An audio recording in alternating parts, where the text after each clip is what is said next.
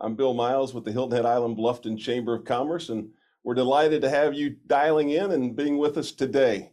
Boy, the weather on Hilton Head Island and Beaufort and Bluffton and Beaufort and all of South Carolina has been wonderful, and we're looking forward to keeping that going. Today's Power Hour, we're going to talk a little bit about having a glimpse into one of the community's cornerstone events that's happening next week, and that's our State of the Region. We've been on a 2-year hiatus from that, and we're delighted to be back. Our crowd looks very good, and it's going to be a great day. So if you haven't purchased your tickets yet, we'd just love for you to go ahead and do that. And 2 of our speakers this morning will be at State. Being that we're only 13 days away from Election Day, if you can believe that, I think it's time for it to be here. We know that we have a lot of races that are happening in Beaufort County, and to make sense of all that, we've included a candidate hub on our website. So you can go to our website and see the views all the candidates have given their viewpoint on everything from workforce housing to 278, the corridor, and everything else in between. There's also so much happening nationally that also impacts us locally. Some of those questions could be, will the House majority change? Is there a chance the Senate will flip? And then also, what states are in flux and what do gubernatorial races tell us? And here to give us a glimpse, a big picture perspective, is a woman who is no stranger to politics. Ashlee Rich Stephenson is a senior political strategist with the U.S. Chamber of Commerce and oversees political affairs and issues advocacy. She's worked on several U.S. presidential campaigns and served as the president of Just Win Strategies, a national political strategy firm. And she's often called upon as a panelist and a commentator to talk political trends. And Ashlee, it's great to see your smiling face today. We're happy to have you today and really looking forward to seeing you next week on Hilton Head Island. Thank you, Bill. What a delight to be with you. And I cannot wait to be together in person next week. I'm based in Alexandria, Virginia, and the weather is gloomy today, so I'm ready for some low country sunshine. And with that, we're going to have a great conversation next week about politics. I can't believe that I get the opportunity to be on Hilton Head Island with less than a week until the election.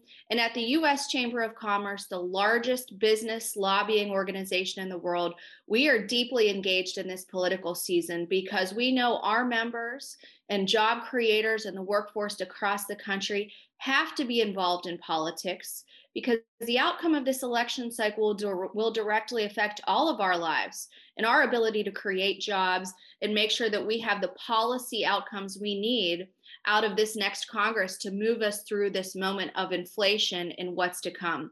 So what are we going to talk about next week? Just a bit of a preview. How is the business community engaging and viewing the midterms? We are clear-eyed and focused because I mentioned we have to be supporting the candidates at the federal level, all the way down to your state and local elections who will back business when they're in office. And we've been working through this moment of protracted disruption. 9 of the last 11 election cycles since the start of the century in the year 2000 at the national level have produced a change in terms of who's in charge. So as business leaders, you are working through this ping pong ball going back and forth of disruption. What are the policy outcomes from the federal government? Are we working through a time when members from parties want to work together across the aisle? Are we going to be sliding into some more regulatory overreach in the 118th Congress? We have a lot to think about and be prepared for, and we're here to help you with that. I'm also going to touch next week a bit about some of the wild twists and turns in the 2020 election cycle. There have been a number of things that have been impossible to predict. I think we're still in for a few more October surprises, if you will. So maybe by next week when we're all together, we'll have a few more of those things to be able to talk about. And then the big issues. What is it that voters care about? What are South Carolinians focused on? And are those the same or different than voters across the country? I'm a political pollster, so I'm going to offer a bit of a preview for you on the trends that matter and what to pay attention to. We've now entered silly season where every day There are more than one new polls out, quite frankly, in these big races across the country. So I'm going to help you understand a bit of what to pay attention to and what to make sense of, while also diving into some of these key races. As Bill mentioned, there may be an outcome that results of a different party being in charge of the U.S. House. And I'll tell you, up here in Washington, all eyes are on the U.S. Senate. Today, it's a split 50-50 Senate. There's a lot of questions. Could we have another split 50-50 Senate? I think your neighboring state in Georgia will be decisive in the outcome in terms of who's ultimately in charge of the United States Senate. So I will dig deep into all of those races that matter and will ultimately determine who is in control and how divided will the government be. We know President Biden will still be in the White House as we head into 2024, but will Republicans take control of the U.S. House, and will they then have a U.S. Senate to work with? Republicans only need to take back 6 seats in the House to be in control. The big question today, and I'm sure you're seeing it on television and reading it in the papers, what will the size of that majority be? And it's been moving all around with so much disruption this cycle of what the forecasts are, but we're settling on something that looks like maybe a 20-seat, 25-seat pickup for Republicans, but I'll dive into that a bit more next week in terms of the races that matter. I also will touch a little bit about state government and how divided state government, there's only 12 left in the country compared to trifectas across the nation, what that means for policy outcomes and job creators, talk a little bit about what's happening in South Carolina.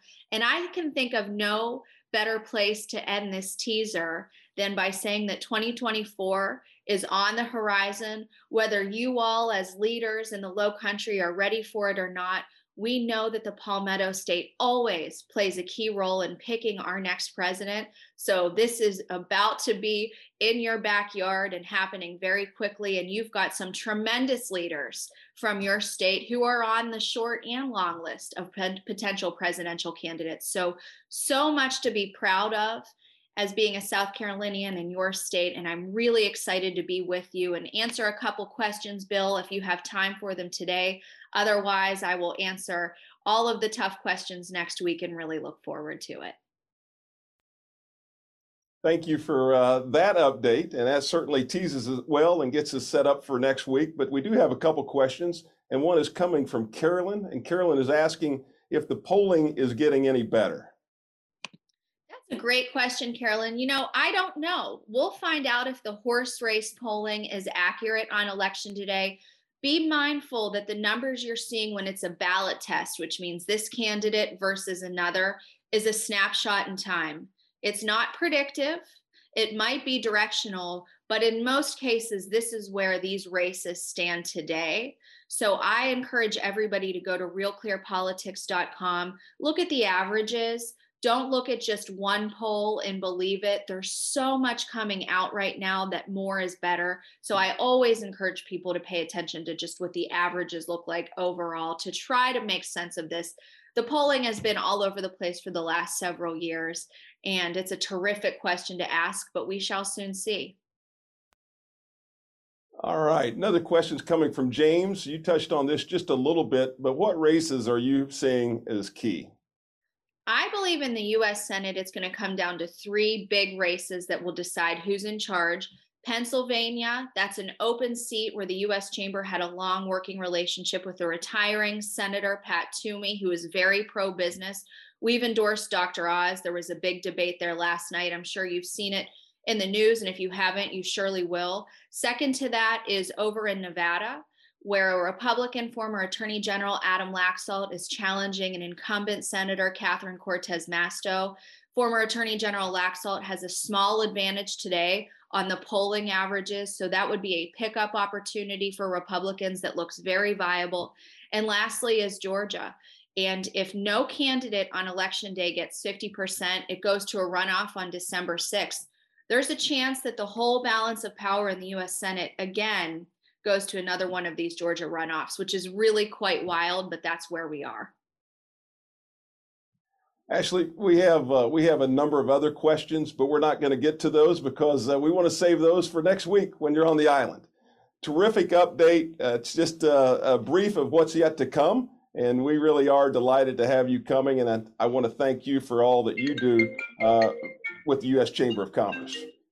Thank you, Bill, for your partnership. And I can't wait to be with you next week. Okay, safe travels. Thank you. All right, that was Ashlee Rich Stephenson with the U.S. Chamber of Commerce, and we're looking forward to having her. If you haven't gotten your tickets yet, you want to do so because it's filling up quickly, and that's going to be a great day. And then also on that day, we're going to be hearing from mayors of Bluffton and Hilton Head Island, Jasper, Hardyville, and then also Beaufort County Chairman Joe Passiment. And Joe's coming up on our Power Hour. I want to remind you that on the ballot, you will find an initiative designed to preserve and protect green space in Beaufort County, which you will find as questions 1A and 1B on the ballot. And here to tell us more about that is the chair of Beaufort County Council, Joe Passiment. Joe, good morning, and thank you for joining us. Good morning. Let me make sure I'm on camera so you can see me. So the green space is coming up, and it's been widely circulated. People will be making that decision on November 8th. I have to be very careful because I have to educate and not advocate. This is something that was done as a result of Beaufort County has long since been an advocate for preserving land. Our Rural and Critical Lands Board and our program has been in existence for between 15 and 20 years.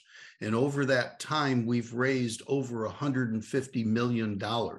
And we did that through bond referendums. This time around, the green space is going to be a 1-cent sales tax, a short duration of 2 years in which we will hopefully, if it's passed, raise $100 million for the preservation of land. Because this is a statewide initiative that Beaufort County is going to be the lead in. We're the only county in the state that's going to have this as a local initiative this year. The state looks to us to be that group that can do this sufficiently, do this accurately, and be the model for the rest of the state. There are a number of options in there that would allow us to preserve land. And that's where the critical education comes in. The major ones are to outright purchase land. That's what they call fee simple. And in that, you purchase land that could be developed and prevent it from being developed. The second most popular one is conservation, where the land is still held by the landowner in which they pay taxes on, but there is a conservation easement that restricts how that land could be developed.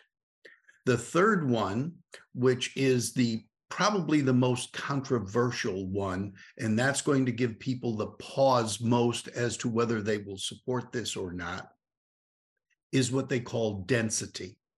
And that means you could go into any place, whether it be unincorporated Beaufort County, where a developer is developing a piece of property, and let's say they want to build 500 homes, and you could buy up the density and say, look, what we would like you to do is only build 300 homes rather than 500, because that would have a less impact on the environment. But the controversial part of that is whether or not you're rewarding developers. And so I say to individuals, that is on the books. That does not mean that we would in fact do that. We are in the process of setting up the individuals, because there are 7 of them that have to be part of a board. There will be 1 member from our delegation, 1 member from our county council, and 4 additional members from the north, south, east, and west sections of the county, and then 1 person who has expertise in this area. So those are the kinds of things that are going on. I hope everyone reads the documentation about what is going to be done. There is significant lands still in Beaufort County that need to be protected.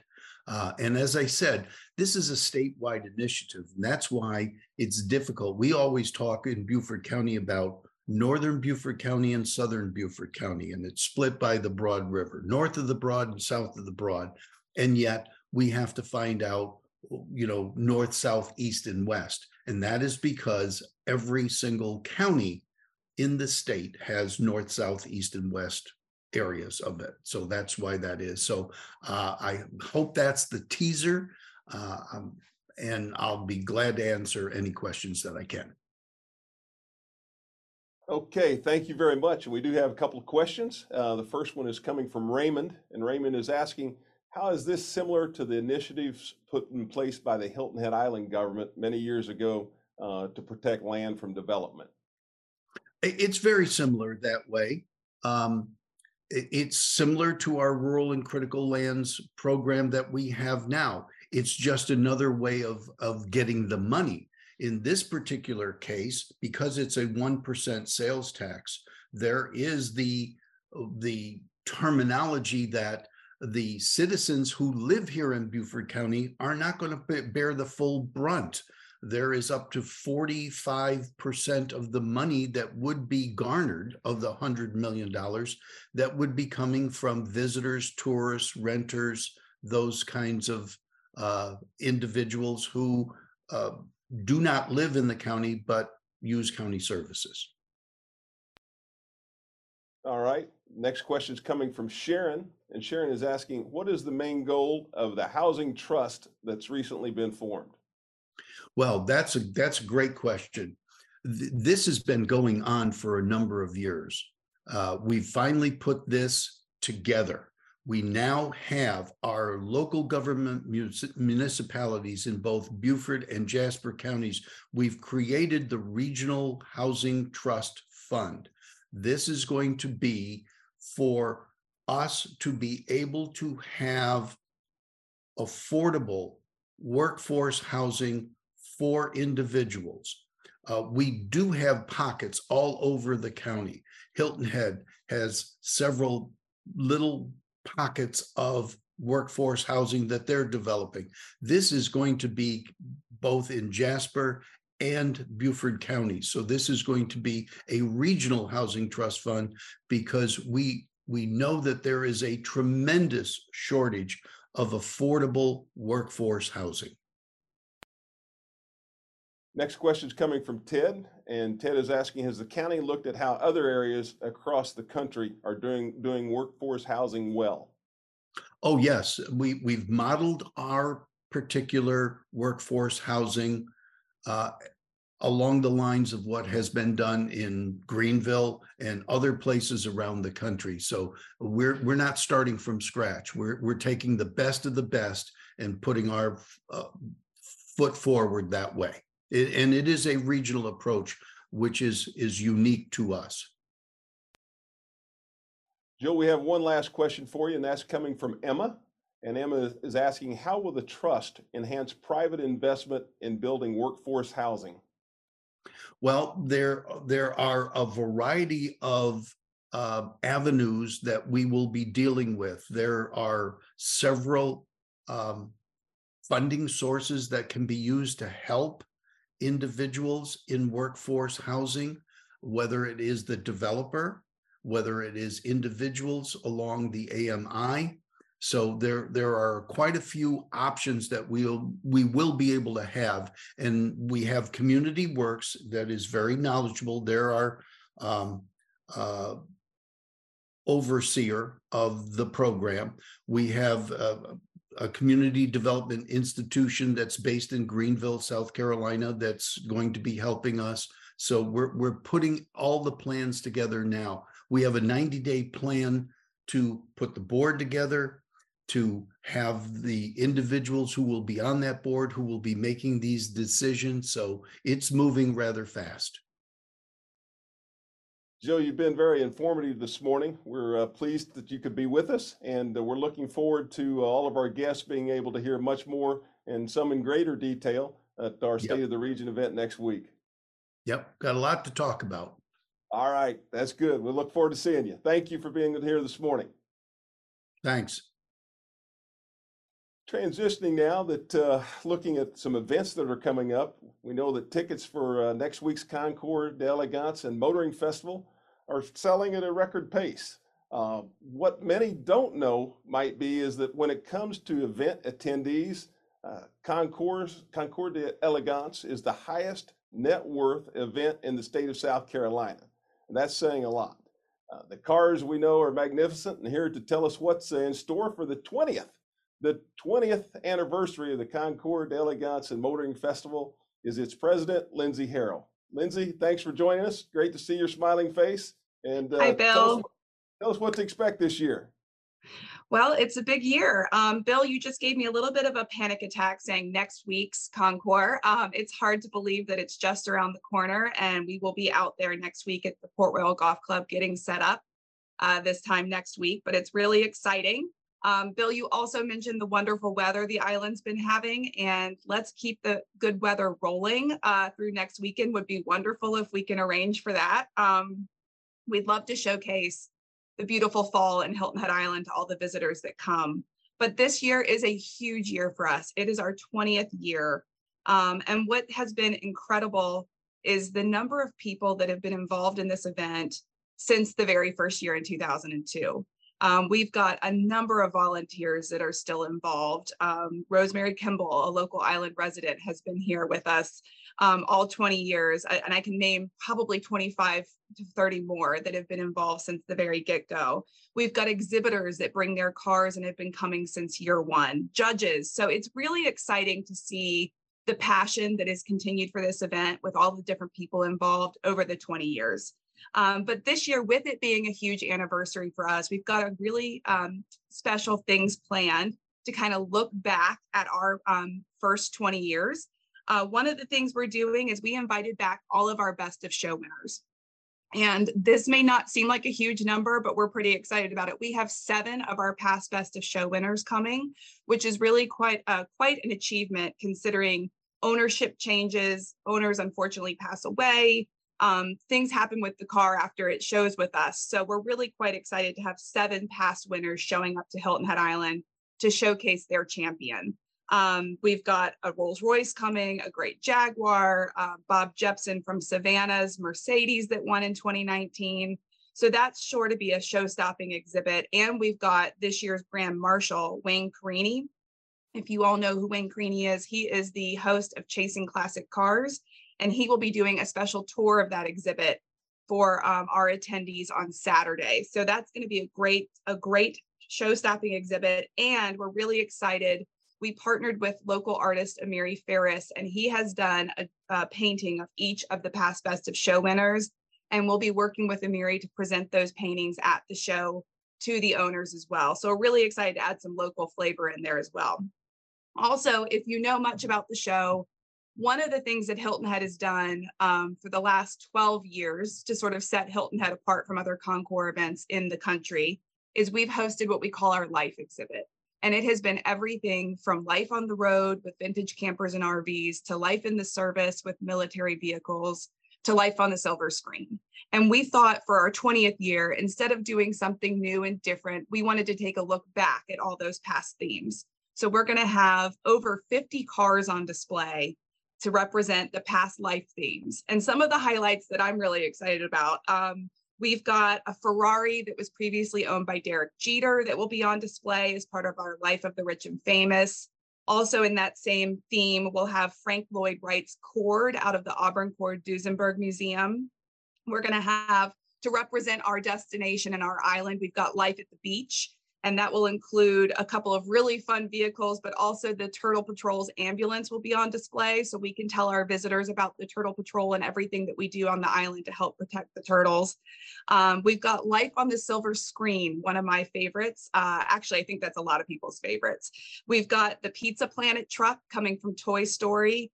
And just in time for the holiday season, we've got Cousin Eddie's RV coming from Christmas Vacation. So we're really excited. It's going to be a wild exhibit of all kinds of makes and models. And I think it'll be really fun for everyone who comes out to the show.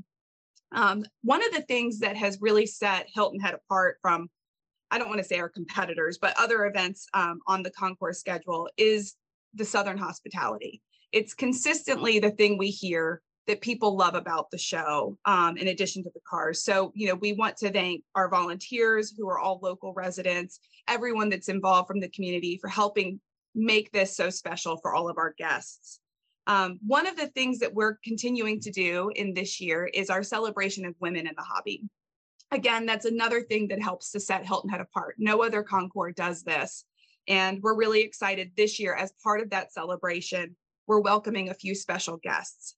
Anne Brockington Lee is our first female pinnacle collector, and she is bringing 5 cars. So she's not only our first female pinnacle collector, but she's bringing the most cars we've ever had come from a pinnacle collector.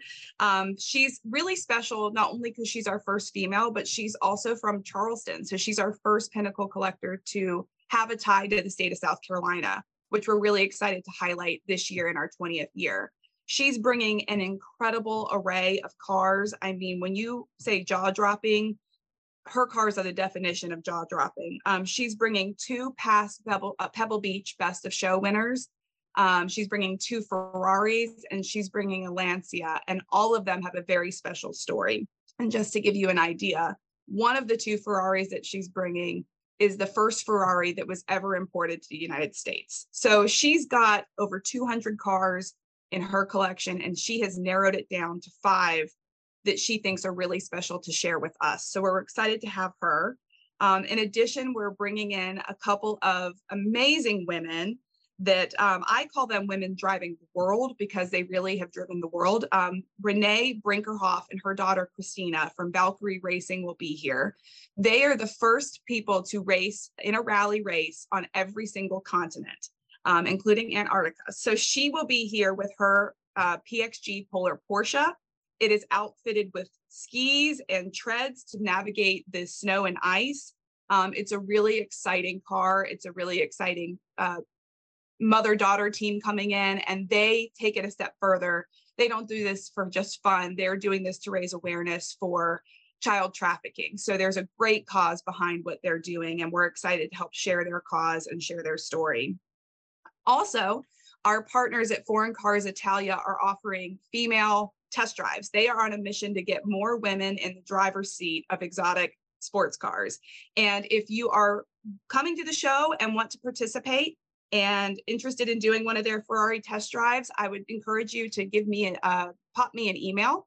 My email is lharrell@hhiconcours.com, and we would be happy to set you up with a test drive over the weekend.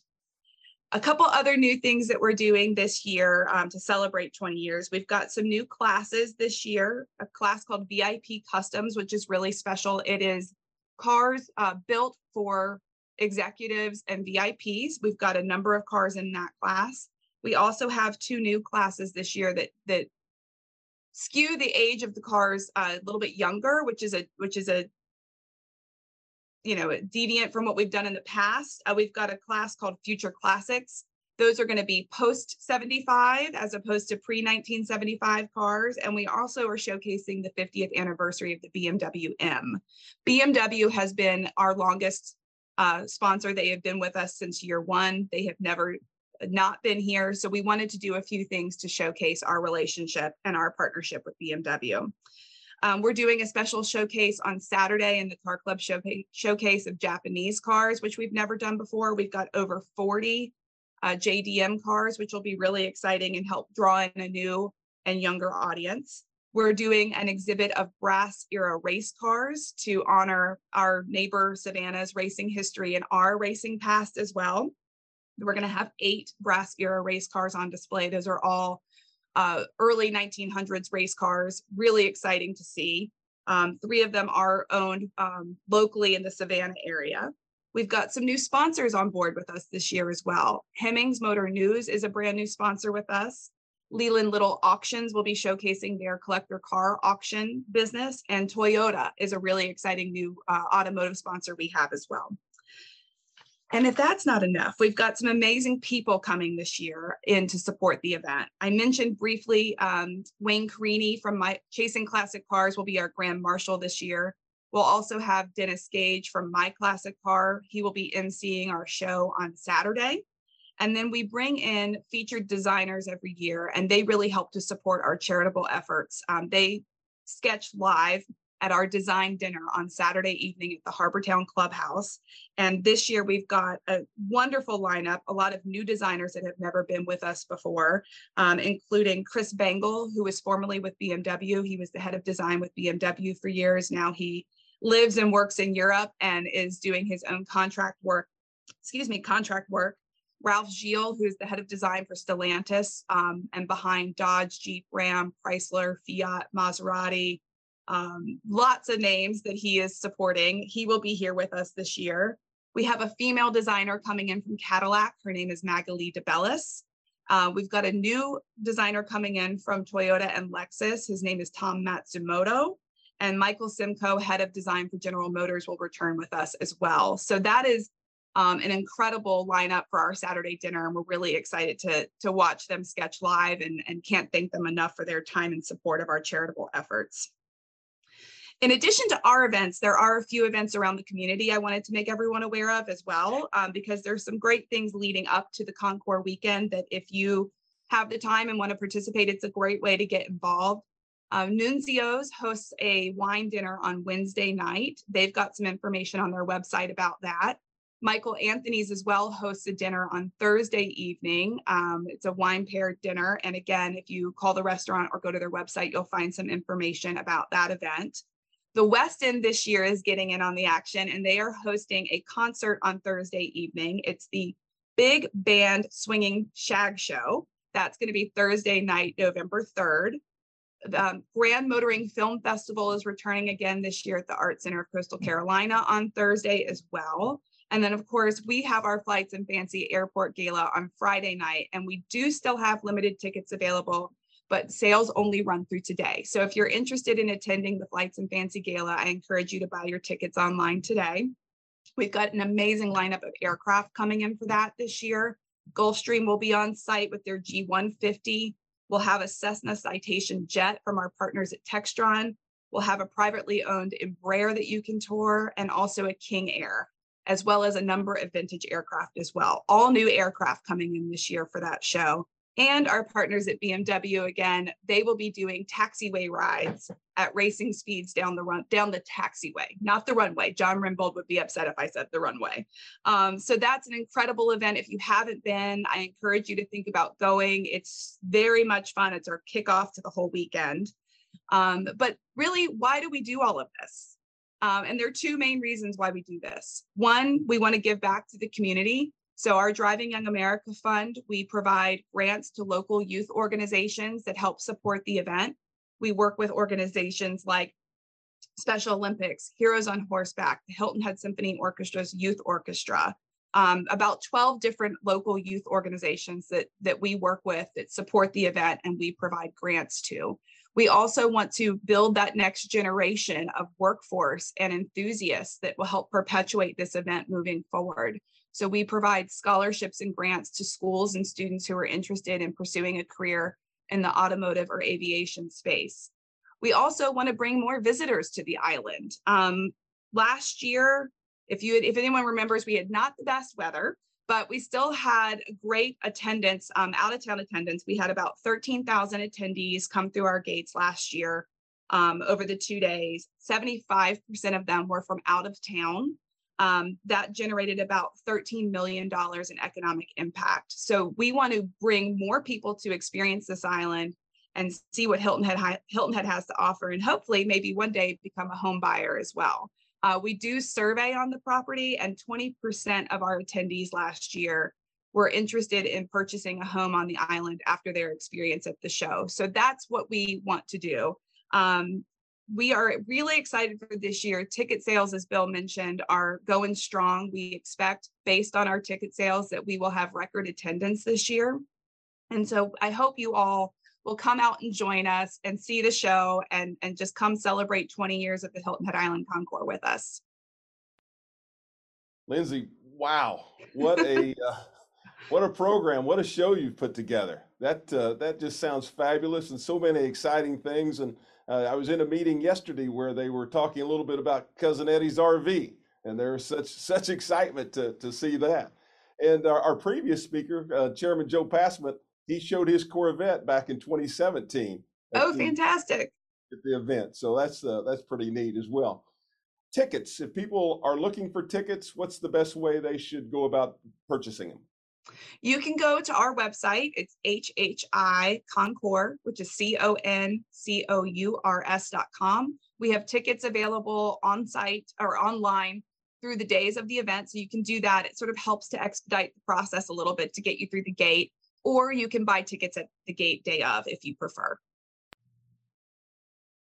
All right. Fred is asking, I know before I ask the question, it's probably going to be a difficult one for you to answer, but I'll ask, and that's what do you consider is the rarest car coming?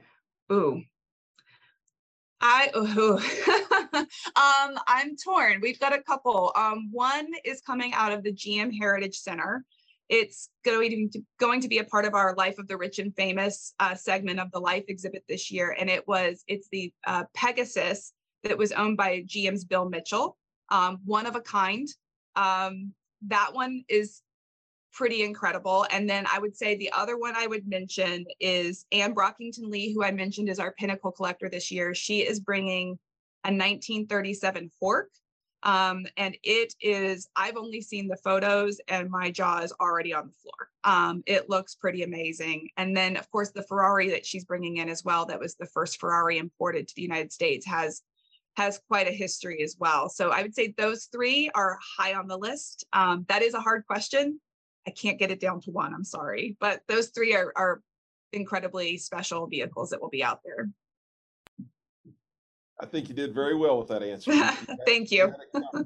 Yeah, so we're really looking forward to the event. I'm glad that it's just next week. You might want a little bit longer, but hearing all the fabulous things that you've talked about this morning, even if you're not a car lover, you need to go out and be a part of this. It's something that is amazing, something that is truly special for Hilton Head Island, Hilton Head Island, really the entire state of South Carolina and other states around. So Lindsey, congratulations to what you've done. We look forward to a wonderful show, and we'll see you next week. Thank you. See you next weekend. Okay, thank you. Back in 1987, Mrs. Ida Wright, she launched the Bluffton Self Help, an organization that I'm proud to say that is still going and still going very, very strong. And while most of us are familiar with the food bank program, there are many other aspects to the organization, such as literacy and career development. And joining us this morning is the CEO of Bluffton Self Help, Courtney Hampson. Courtney, we're delighted to have you this morning, and congratulations on your job. And we look forward to an update. Thanks, Bill. I appreciate it. I feel like I'm going to be the downer today, but I do think the juxtaposition of what our community looks like is a really important conversation to have. So, we go from Concours, and I think about the drive from Bluffton to Hilton Head that many of us make back and forth multiple times a week. And we drive past gated community after gated community, and there's security and fountains and beautiful landscaping that is updated seasonally, like in my neighborhood. But what we don't see when we are making these trips back and forth are the households that are at risk. And 6 in 10 households in Beaufort County and 3 of 4 households in Jasper County fall into that at-risk category, which means they are not making a livable wage. When we do that math, that is almost 50,000 households, which is a staggering number.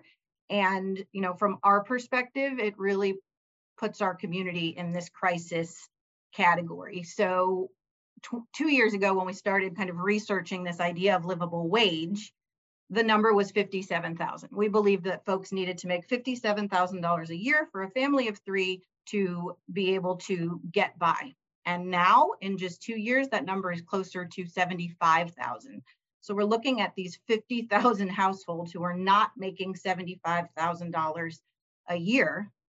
10% are making less than 25,000, 20% are making less than 50, And so, what is that one crisis that may push them over the edge? And so we used to say that was a flat tire. So one flat tire, a $200 to $300 expense really becomes financial panic and crisis. And now, because of the state of the economy, we're saying, one trip to the grocery store could actually create that crisis. So the folks that we are working with are constantly negotiating and juggling how to get by. And we just don't believe that that is okay.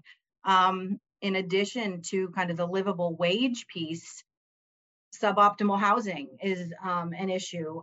Joe talked about housing and affordable housing and workforce housing, but there's also 36% of the housing in Beaufort-Jasper County is suboptimal. This means that folks are living in a house without plumbing, with an incomplete kitchen. It might be a hot plate and a dorm fridge. And there's multiple families living in that house. So someone loses their home, they move in with a family member. Now there's 4 adults and 6 kids in one home. That is suboptimal. So we're thinking about kind of all these external factors, including housing, that are affecting folks' financial situation. We know that education or a lack of education directly contributes to an inability to make a livable wage. We know that without a diploma, getting a job is harder. So as we focus on this idea of getting folks to a livable wage, what are all the pieces that need to happen? So as Bill mentioned, our organization was founded 36 years ago, and the focus was basic needs: food, clothing, emergency financial assistance, get folks in crisis to stability. As we've evolved, education and training is really important. We have 231 English as a second language students right now, and that is because we know that within the Hispanic community, we see the highest levels of poverty and the lowest levels of education. So 2 nights a week, 2 mornings a week, 231 of our neighbors are coming to get better and advance through their English skills. We have 20 GED students this semester. We started with 20, 3 have already completed their GED since the end of August, which is phenomenal. And what we found with our students is in most cases, they just need someone to say, yes, you can. Take the practice test, take the test, pass the test, and then how do we move next? So we meet the basic needs, we stabilize folks, but then how do we get them to self-sufficiency? And that is all about jobs and the wage and career readiness. So we find, again, that when we make the promise to stand with someone and walk beside them and help them and be their cheerleader and give a little push, that's what's making the difference, because so many folks in this situation have not had somebody to be their cheerleader. So it's about resume writing, job interview skills, coaching, doing a job search, getting online. You can't apply for a job by walking in with a resume these days, right? Everything starts online. So even the idea of digital literacy and financial literacy. And so we have this really beautiful graphic that shows how we move people from crisis to stabilization to self-sufficiency and then success. But we know the reality is that path to stabilization and self-sufficiency is like the worst ping pong match you have ever seen. There's so many steps forward, so many steps back, more steps back before we move forward. And so what we are thinking about is how do we straighten that line a little bit? And so with the addition of client advocates and case managers on our team, these are our social workers who are literally walking those steps with everybody to, again, just help to straighten out that path and make the journey a little easier. And so when we're talking about 50,000 households, the number of folks we impact a year is about 5,000. We're distributing 500,000 pounds of food every year, $150,000 in clothing, $200,000 in emergency financial assistance. We're seeing up to 300 students move through our classrooms, but there are so many pieces that need our community to help. So you will be hearing from us as we continue to tell this story about our focus really on a livable wage and what that means for our community and our community partners. And for the businesses in our community, it's the conversation around, are you paying a livable wage? And what does that look like? And how do we help solve this problem together so that in 10 years, when we look at the census data and the livable wage data, those numbers have fallen.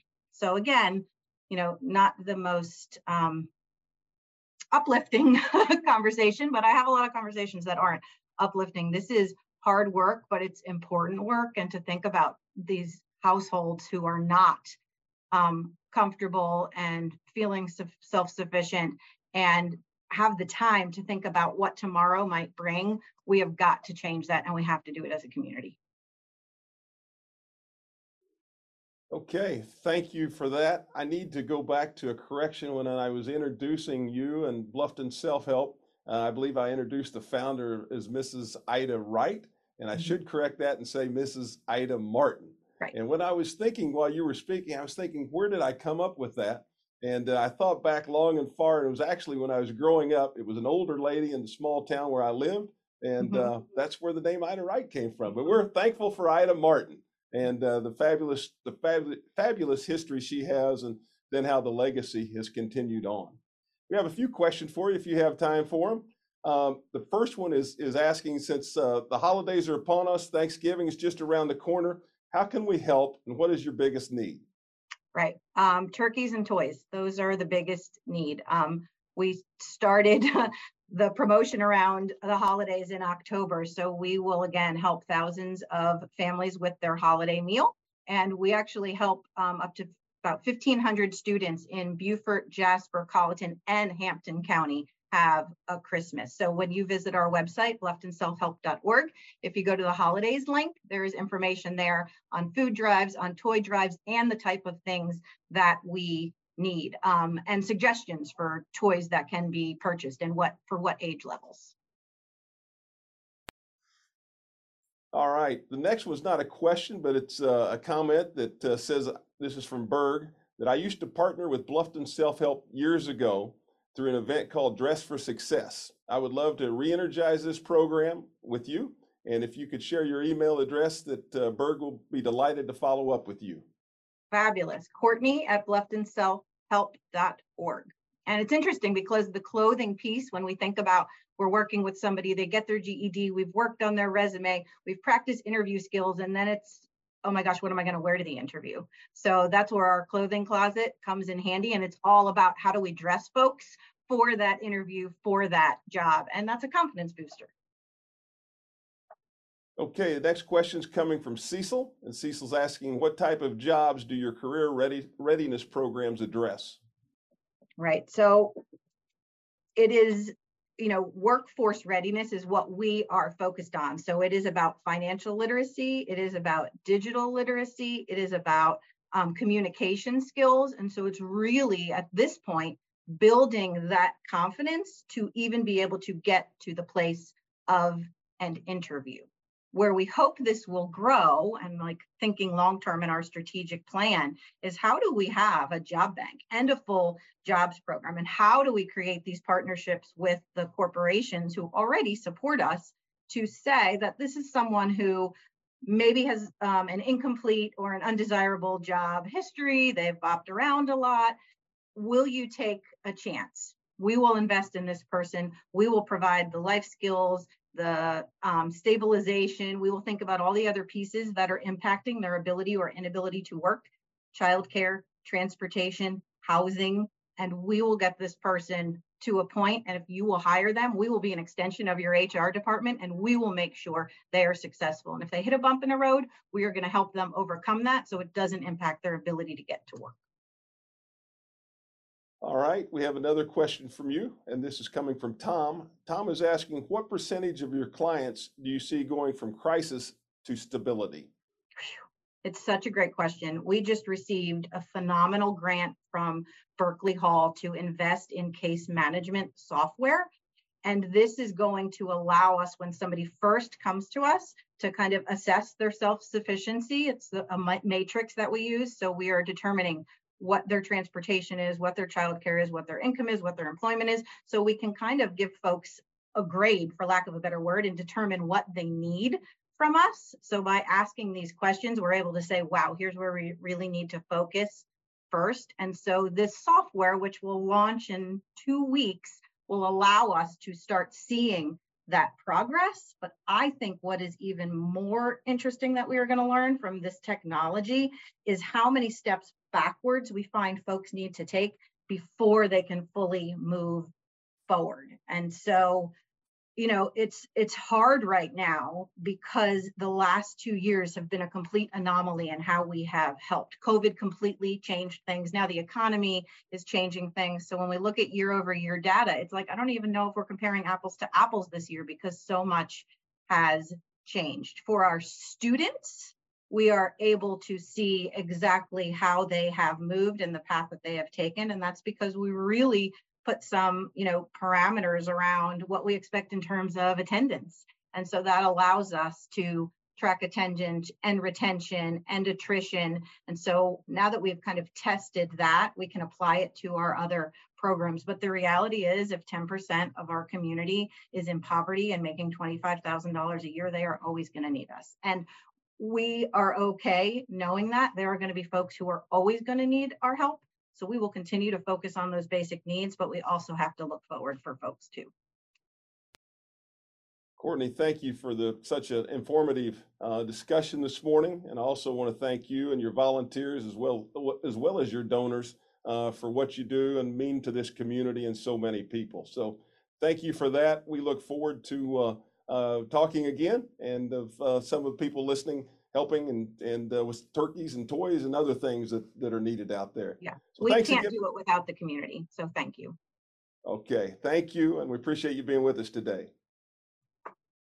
In closing, I want to remind everybody once again that State of the Region is next week. And so if you don't have your tickets, we would like for you to get your tickets soon because the room is filling up quickly. A couple other reminders. We know that Election Day is 13 days away. And early voting has started, and you can vote early on Hilton Head Island, and you can also vote early in Bluffton. And I believe those hours are from 8 or 8:30 a.m. to 6 p.m. Monday through Saturday, and not on Sunday. So anyway, get out and vote and exercise your right to do that. We'll see you at State of the Region, and then we look forward to also seeing you at Concours d'Elegance and Motoring Festival. Have a great day and a great rest of your week. Thanks for tuning in today.